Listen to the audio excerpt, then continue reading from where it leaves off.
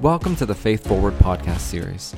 Faith Forward is a grassroots network dedicated to bringing together leaders of ministry with children, youth, and families for collaboration, resourcing, and inspiration toward innovative theology and practice.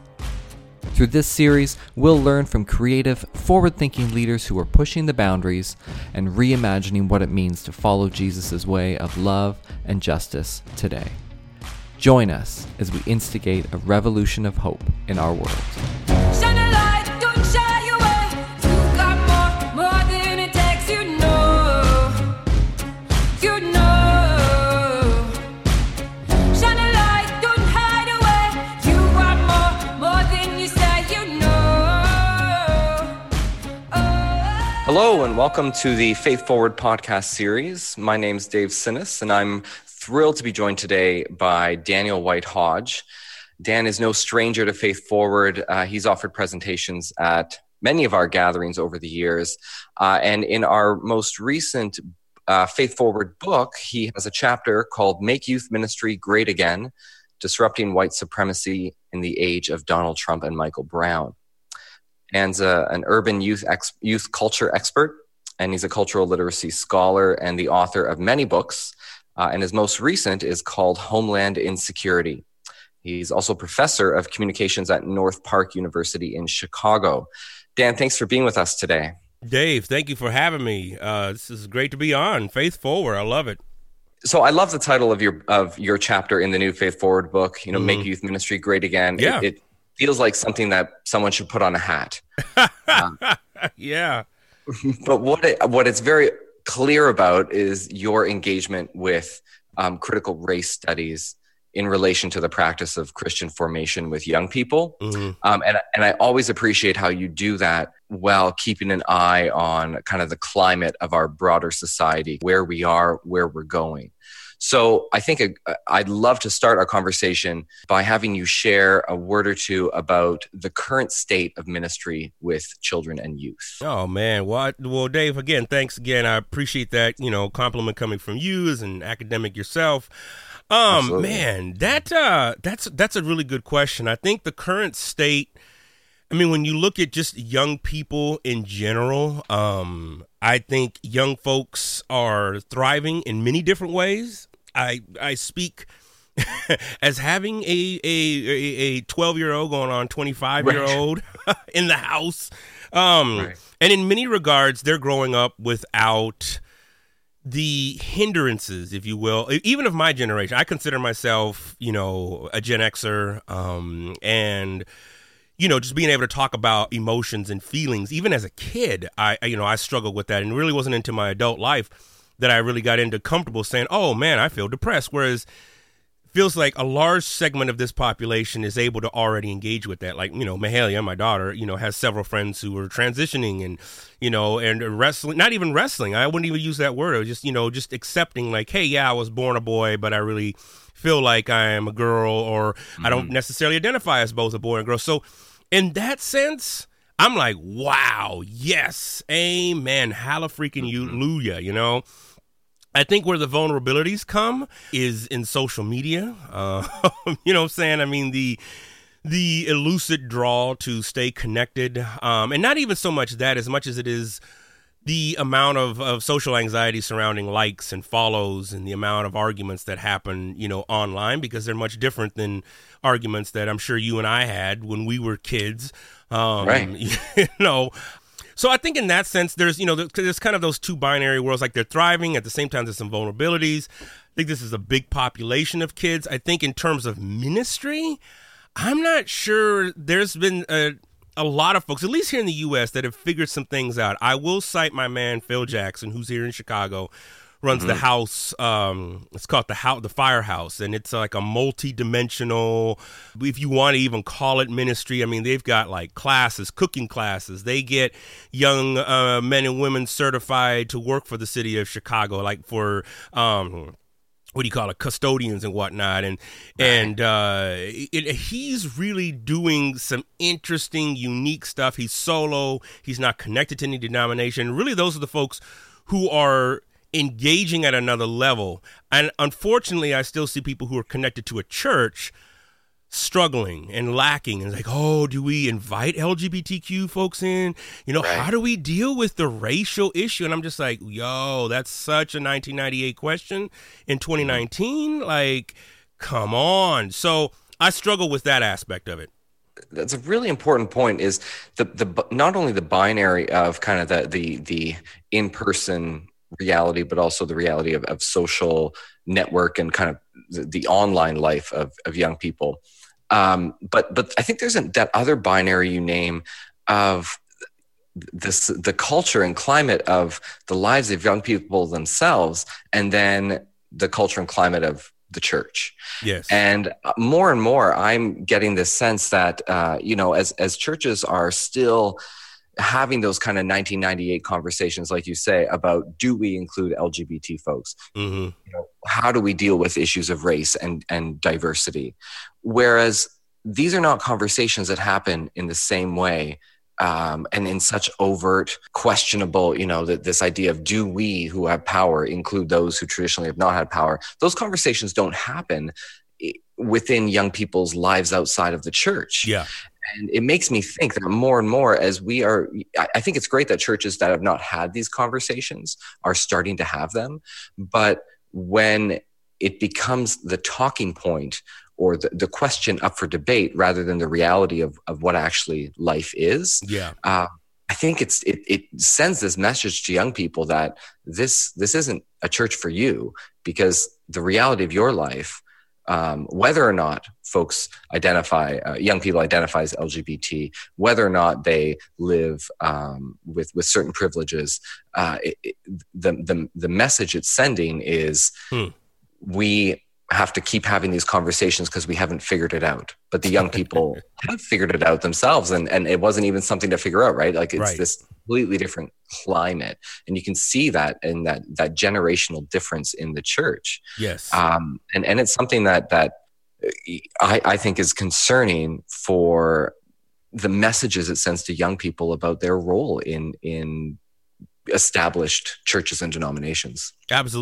Absolutely, man. I mean, you've said it. I mean, and I think, well, I mean, I'll just be honest. I mean, and forthright. I mean, I'm not a fan of denominations. I mean, I come out of one. Mm-hmm. I was raised a strong Seventh-day Adventist, learned how to argue very well about the Sabbath and the third angel's message and Ezekiel and Daniel. But I'm like, I really feel like, and this part comes some of the emerging research that I'm doing right now.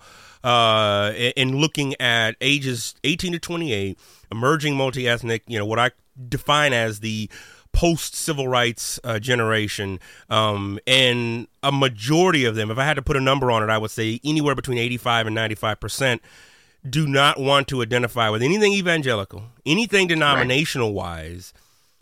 Now, I would say within that group, there is a strong sense, though, of spirituality that goes well beyond what we would, the limitations, right? It's like, let's look at astrophysics. Let's look at God beyond the European setting and stuff. And that, quite frankly, is pretty scary to traditional church settings where you have the youth group and there's one youth pastor or maybe several, and you have, where it's just designed around games and fun, which all have a part. Don't get me wrong. You know what I'm saying? I mean, and so like denominations for me, I'm just not cutting it. Like even the school I'm a part of now, their denomination is struggling. Like, should we excommunicate this church because they invited LGBTQ folks to their thing? And I hate to keep bringing up the whole issue of sexuality, but I'm like, that's such an ongoing topic. And most young people are like, dude, that's not even a conversation we're having. Like we're so far beyond that. Like, again, I just engagement with some of my daughter's friends, and I'm like, whoa, these kids, I'm having conversations with them that I would have with 19 and 20-year-old college students, which is freaking amazing to me. And as a researcher, I'm always just like, oh, man, I got to go through IRB, I know, but can I record this conversation? So those are some of the things. But you said it. You absolutely said it. Yeah. And I think climate change is one of those other issues as well. And that's something beyond the church as well. But, we have generations of people who and groups of folks who are debating whether climate change is real, and a generation that is growing up not knowing anything other than climate crisis. Exactly. and a generation that will have to face it. My daughter in 10 years will be 22, and she will be in the thick of it. Like, whatever is going to be happening, and it's already starting to happen, right? I just read in the New York Times that New York is building this, 10-mile long wall to help support rising seas and everything, man. I mean, not 10 miles, up in the air, obviously, but, 10 miles long. But, that's kind of like where it is. And so my daughter's asking, like, what is the next 10 years going to be at the height and prime of my life? And she's already asking those questions. I'm like, dude, you're 12. Like, let's go Six Flags or something, man. I don't know. So our first Faith Forward gathering we had 7 years ago now. Wow. Brian McLaren said, the reality is the kids that were in our youth and children's ministries back then, they're likely going to live to the turn of the next century. And that was 7 years ago. And I think of everything that's happened in our world since then, both environmentally, socially. This is something that, we thought at some point was like, oh, this will be a generation down the road, but it's now. And it's not just the environmental issues as well. There's this ongoing social and political shift happening throughout many different countries and many different societies, where I feel like the work that has been done over the past generation or two is now taking some major steps in the opposite direction. Yeah, absolutely. I see more environmental activism among young people. I think about a good friend of mine. I won't name his name. I don't want to put his daughter on blast in a good way, but nevertheless, he's a national speaker platform, and he's built his platform around, race and ethnicity and everything. And his daughter, who just started college, she's, that's into it. But like, her thing is really, like you said, the environment, like in practical ways, like, hey, here are practical ways. Her Instagram is filled with practical ways in how you can recycle, composting. How do we look at building sustainability within our agriculture? And I'm like, wait a minute, I wasn't thinking about that at 18 or 19 years old and stuff. And so you're absolutely right. I also think, and again, not to get too like UFO-y or whatever with your listeners and stuff, man, but I also think that with, so I follow astronomy and astrophysics and all those things like that very closely. And I think with the James Webb Telescope going up here in the next year and a half, I think, and there's two more other satellites going up that will be detecting. They have the ability to detect if there is life present on another planet. I think it's just a matter of a decade. I think we've had the knowledge that there is life on other planets, but it's like, I do believe this next generation will be that who experiences first contact, or whether it's our detection of life on another planet or whether it's a signal being sent back. I'm really excited for the James Webb Telescope to go up, and I think it's 2021 when it'll actually be up and out, but it'll be able to detect, these exoplanets that exist on star systems that are not too far, from ours and whatnot. And so what happens then, right? When we start to do that, there's a second Genesis story, maybe a fifth and sixth Genesis story.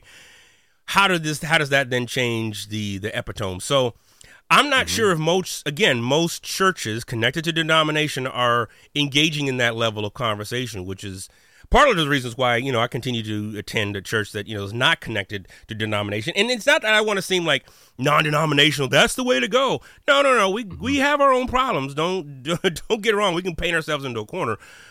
But I do believe the spaces that are able to move beyond, quote unquote, sticky faith are the ones that are able to really engage in a growing faith, a dynamic faith, a faith that goes beyond just the answers of should I have sex or not, is something that's going to be palatable in the coming years. Right. And I think, regardless of whether one is part of a denomination or not, I think a lot of these conversations are happening on the fringes. Yes. If they're happening in the centers of our churches and our denominations, they look different. Whereas the conversations and the work being done on the fringes, I think is more in line and has a better sensibility for being connected to the reality in which young people and people of all sorts of ages actually are actually dealing with on a day-to-day basis. When we were younger, the idea of first contact being right around the corner, the idea of knowing soon whether they're, or really knowing about life on other planets was so far, it was still science fiction down the road. Right. And the fact that that we have to qualify this conversation with, we don't want to get too UFO-y, is just another indicator of this kind of generational difference that we have to account for. And I think a lot of it also has to do with the issue of power dynamics involved in our churches and our congregations, and the fact that young people have historically and continue to lack power within our Christian communities. Yes. That's something that makes me think of your work around hip hop. And, there's all sorts of great work around hip hop as a medium and as a culture that came about from the margins, from those without power. So how do you see hip hop as not an antidote, but as a response in a way to these kind of issues that we've been discussing? Absolutely, man. That's a great question. I mean, you're absolutely right. And I think for your listeners, those checking it out, I've written a whole bunch, but there's also been a whole bunch of other folks who've written on just kind of what hip hop is. So I'm not going to take the time to explain, in depth of what that is. I've got entire podcasts on that, so y'all can just go look that up. But I think hip hop, you're right. I love what you said. It's not the antidote, but it is. It's a space, a genuine space, and which is what I argue about in this new book of mine, that hip hop provides a space and gives you a little breathing room, both theologically, spiritually, politically, educationally. I mean, hip hop is being used in so many facets. Most people only see, ASAP, Rocky, you know what I'm saying? They only see the Lil Wayne and Lil Jon or whatever. They only see those rappers and stuff, which is cool. That's part of the culture, but it's so much more expansive than that. And so there is a true sense of understanding community, of understanding the oneself, understanding one's positionality. There's a true sense of understanding that our history is much more than what we have in our history books. And so hip-hop culture and what I've defined as hip-hop theology, I think, and I would argue, that provides a great exit, if you will, if you're looking at it from a highway exit perspective, from mainstream conservative evangelicalism to begin exploring what do these things look like? How do we then, like you said, empower young people to be what they've been called to be? And that's essentially what hip hop has done. It is a youth movement, but when it's done right, you're also giving deference to those who've come before you. That's something we as church folk need to take a look at. And it's something that I practice, and something what Phil Jackson utilizes at his work. That like I said, I think, folks, again, listening, check out The House. I think it's thehouse.org, or just look up Phil Jackson in Chicago, not the Phil Jackson who led the Chicago Bulls to the championships, but it's just Phil Jackson. And I think that you're absolutely right in getting this next generation to work and putting them in positions of power where they feel empowered, and not only just empowered, like, oh, we're going to have you for Youth Sunday every fifth Sunday. It's like, no. This is on a weekly, day-to-day position. Yeah. That's going to require us, and I say us as older folks who, we got all these degrees and everything, to actually step back and be like, all right, let's let them run it and be a coach on the side. Right. And really empower them and unleash them to just do what they do best and see what happens. Across the research, one of the things that resoundingly comes out is that young people still want to be connected to somebody older in their life. They want a mentor. They want a parental figure. Or they want their actual parent to be involved. And if you know this, you ask anybody who has a college grad, we see 9 out of 10 going back home, being connected and what have you. So there is that element, but are we able to actually allow them to live out and engage with the things that matter to them? And I can guarantee you it's not going to be stuff that we think or that we were taught, right? In seminary and all that stuff, right? That we were taught should matter to them. And that's a big thing. And I say I don't want to underestimate that, because as a former youth pastor myself, I can tell you that it's a struggle, because you've got pressures from the parenting group that drop them off and say, fix them. You got struggles from senior leadership that doesn't really typically understand what the heck is going on over there. And then you also have just the engagement from other leaders who they have a picture of how youth ministry or children's ministry should be. And so, you're battling all those things. But I just think, man, can we cut through the BS and actually get down to brass tacks and what it is that we're actually doing to serve young people? Can we create that space? And it doesn't have to be, like you said, this exegetical process. Can we just go hang out in an amusement park? Can we go to Disneyland? Can we go fishing together and just do real life? So what would you say to folks who are involved in established churches that, you know, might resist letting go of the power and resist letting go of the way things have been done? And what would you say to folks who want to kind of chip away at that and open up that space for young people to, you know, do their thing and show us the way to live our faith? I don't know, man. I mean, I'm struggling just in general to, you know, to figure out what does organized religion look like. And what I mean that the professionalized sector of that. So, you know, people who go and get educated and go and get MDivs or whatever it is, a master of theology, and then, you know, end up in some parish or congregation, some setting. I'm like, because just that training alone is problematic on many levels, right? I mean, I'll put it to you like this. Here in the U.S., for example, if a church comes to me and says, oh, man, we want to hire you for consulting, and can you, you know, help us with this multicultural thing? Because that's probably the number one request that I get. I always tend to say, who is in charge? Who's in power? And if it's still white folks and going to remain white folks, then I'm not your man. You need to go find somebody else, because I'm done having those conversations. You know, and that's just one example. I mean, and I don't know, because kids often get overlooked. They're not heard. They're shut off. They're preached to. There's leaders in our own youth ministry that are I'm just like, yo, you need to dial back the preaching a little bit. And, you know, they're not young man or young woman. They have a name. So, and, you know, it's like stuff like that. I'm not saying we need to be in some utopia, but man, if you're in those situations, I just ask, you know, I'd have to say, like, what position of authority that you know do you have? Because I'll be honest, if you don't have that position of authority, your blood pressure is just going to be constantly up, and you're gonna live in a state of anxiety. I mean, you know, and if you do have power, how much power do you have to inflict change? Because change is difficult to cite. You know, intercultural comm theory. It's like, man. Uncertainty avoidance, to have low uncertainty avoidance where you're okay with changing the move is very rare. Most people live in a high uncertainty avoidance. I'm just going to avoid uncertainty altogether. I like the way we did it. Why don't we do it? And it's not even on just the way things are done, but it's ideologies as well, right? It's like people will revert back to, you know, oh, I'm an ally for LGBTQ. And, you know, but then it's like somebody says, well, I'm getting a divorce. And it's like, oh, those harlots and Jezebels. Like, well, wait, were you putting that all on the women and trying to slut shame them and all? I mean, so all those things play in. And I'll be honest, man, I don't know. I really don't know. I wish I had the answer. I wish I did. I think if you had gotten me even 3 years ago, 4 years ago, I probably would have been, oh, man, Dave, do these 3. And now I'm just like, gosh, dogs, man.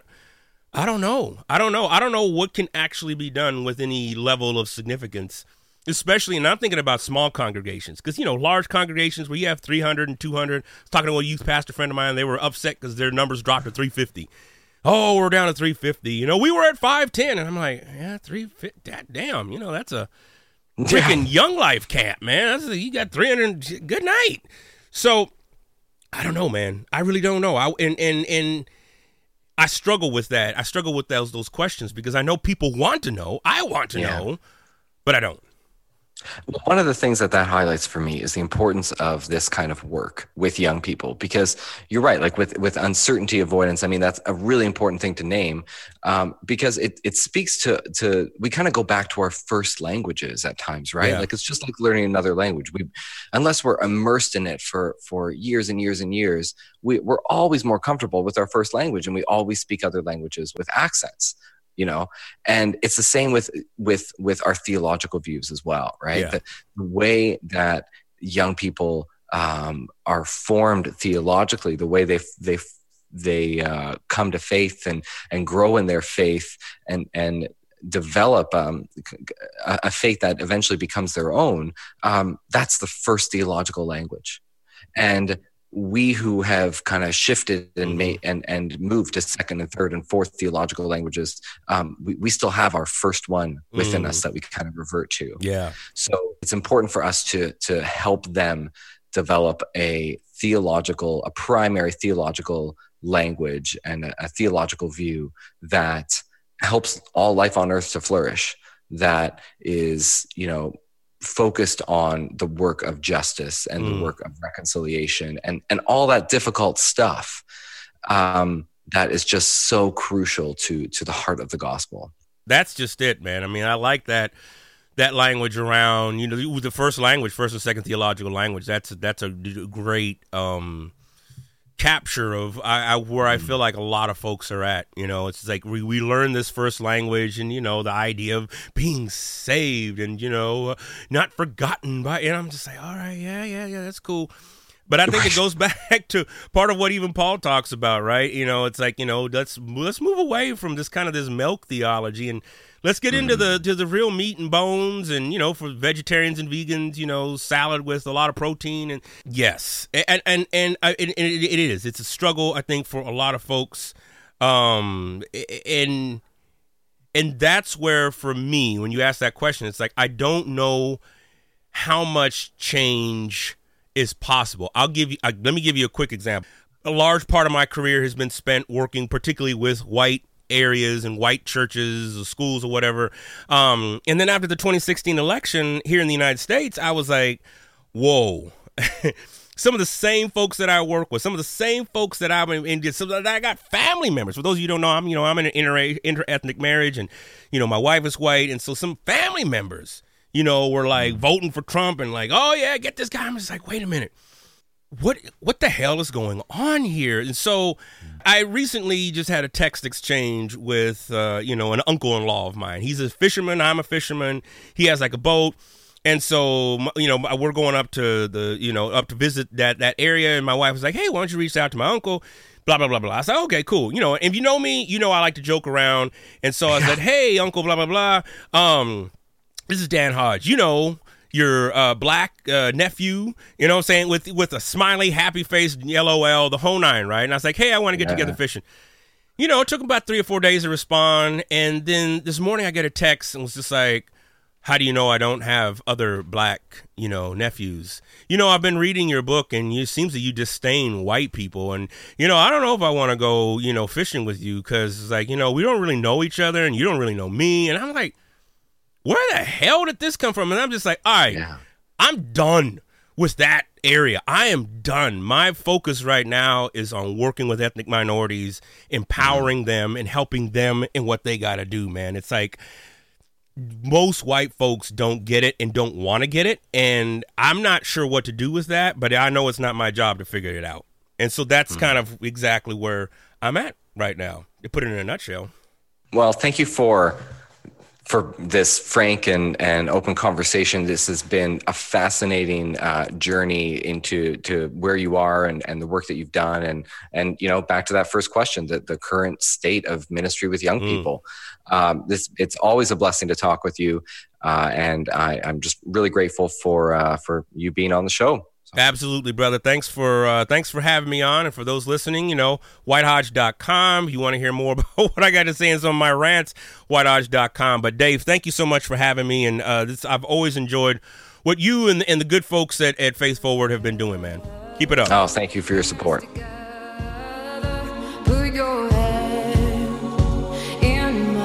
Thanks for tuning in to the Faith Forward podcast series.